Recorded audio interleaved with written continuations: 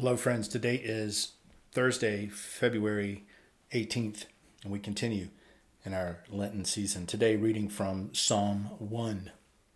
Happy are those who do not follow the advice of the wicked, or take the path that sinners tread, or sit in the seat of scoffers, but their delight is in the law of the Lord. And on him, his law, they meditate day and night.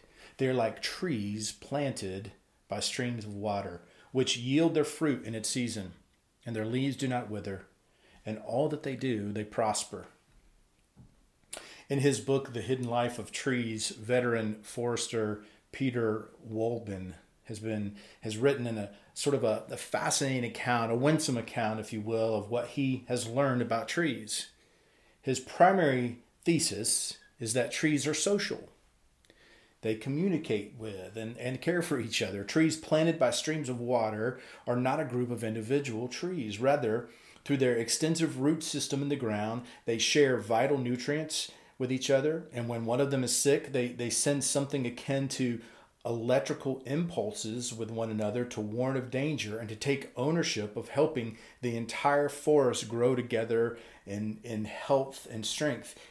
They're not in a hurry. Their slow growth is deliberate, it's careful.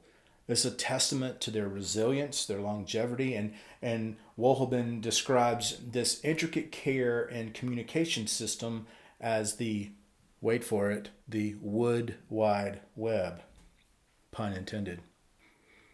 As we move through this season of Lent, we have to remind ourselves that we are not alone. We do not attempt to shed the old sinful nature by ourselves through sheer willpower. You see, we assist one another. We depend upon the Holy Spirit through the word of Jesus. We embrace this slow, patient, and deliberate work of soul craft, of soul care, as we anticipate meeting Jesus. So listen to this prayer.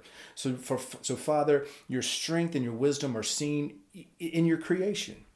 So may you enable us, may you enable me, together with all of your people, to embrace the path of patient righteousness and forsake the way of hurried wickedness through Jesus Christ our Lord and the power of your Holy Spirit. Amen.